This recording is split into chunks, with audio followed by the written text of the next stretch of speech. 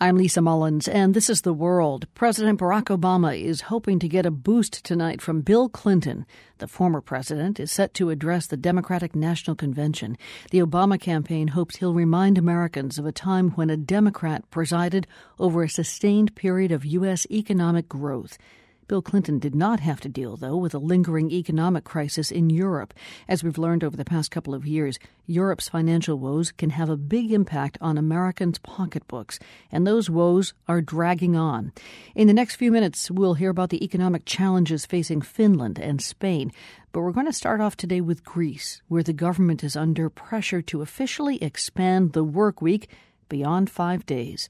The World's Clark Boyd has been covering Greece's economic woes. He traveled there several times in the past year. Tell us, Clark, about this proposal to expand the Greek work week. Well, Lisa, this is a leaked memo that was sent to Greek ministries by the European Union leaders. And it basically said that one of the measures they should consider is doing away with this anachronistic law that said Greeks can only work 5 days. Absolutely only 5 days. Absolutely only 5 days straight. So there's no, whereas in the rest of Europe you might have factory workers who do 8 days on, 4 days off.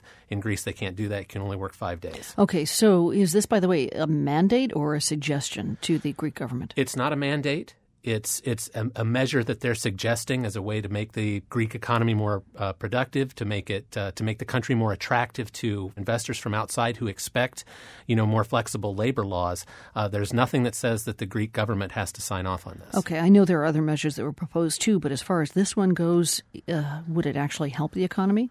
I think people are of two minds about this. On the one hand, in the medium term to longer term, this is just the kind of structural reform that many think Greece needs to be productive, both from an internal point of view and also productive in a wider European economy. On the other hand, I was trading emails today with Aristotle Kallis, who is a Greek political scientist. He teaches in the UK.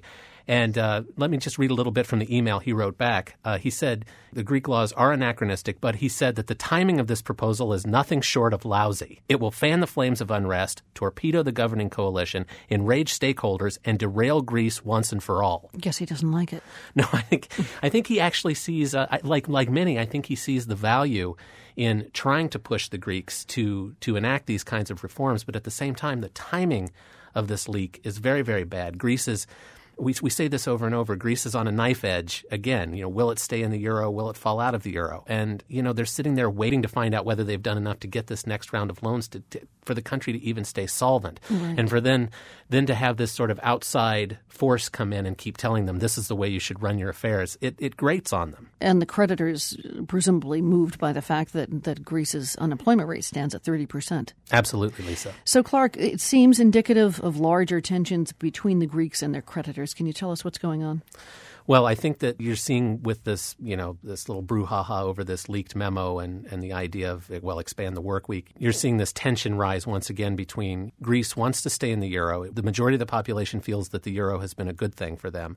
But at the same time, they don't want any of these outside people coming in and telling them how to run their affairs. So you've got this fundamental tension here between, is Greece going to be a sovereign state and take care of itself and, maybe drop out of the euro, go back to the drachma, or is it going to remain part of the euro and, do what Europe thinks it needs to do to stay in? The World's Clark Boyd, thanks for joining us. You're welcome, Lisa.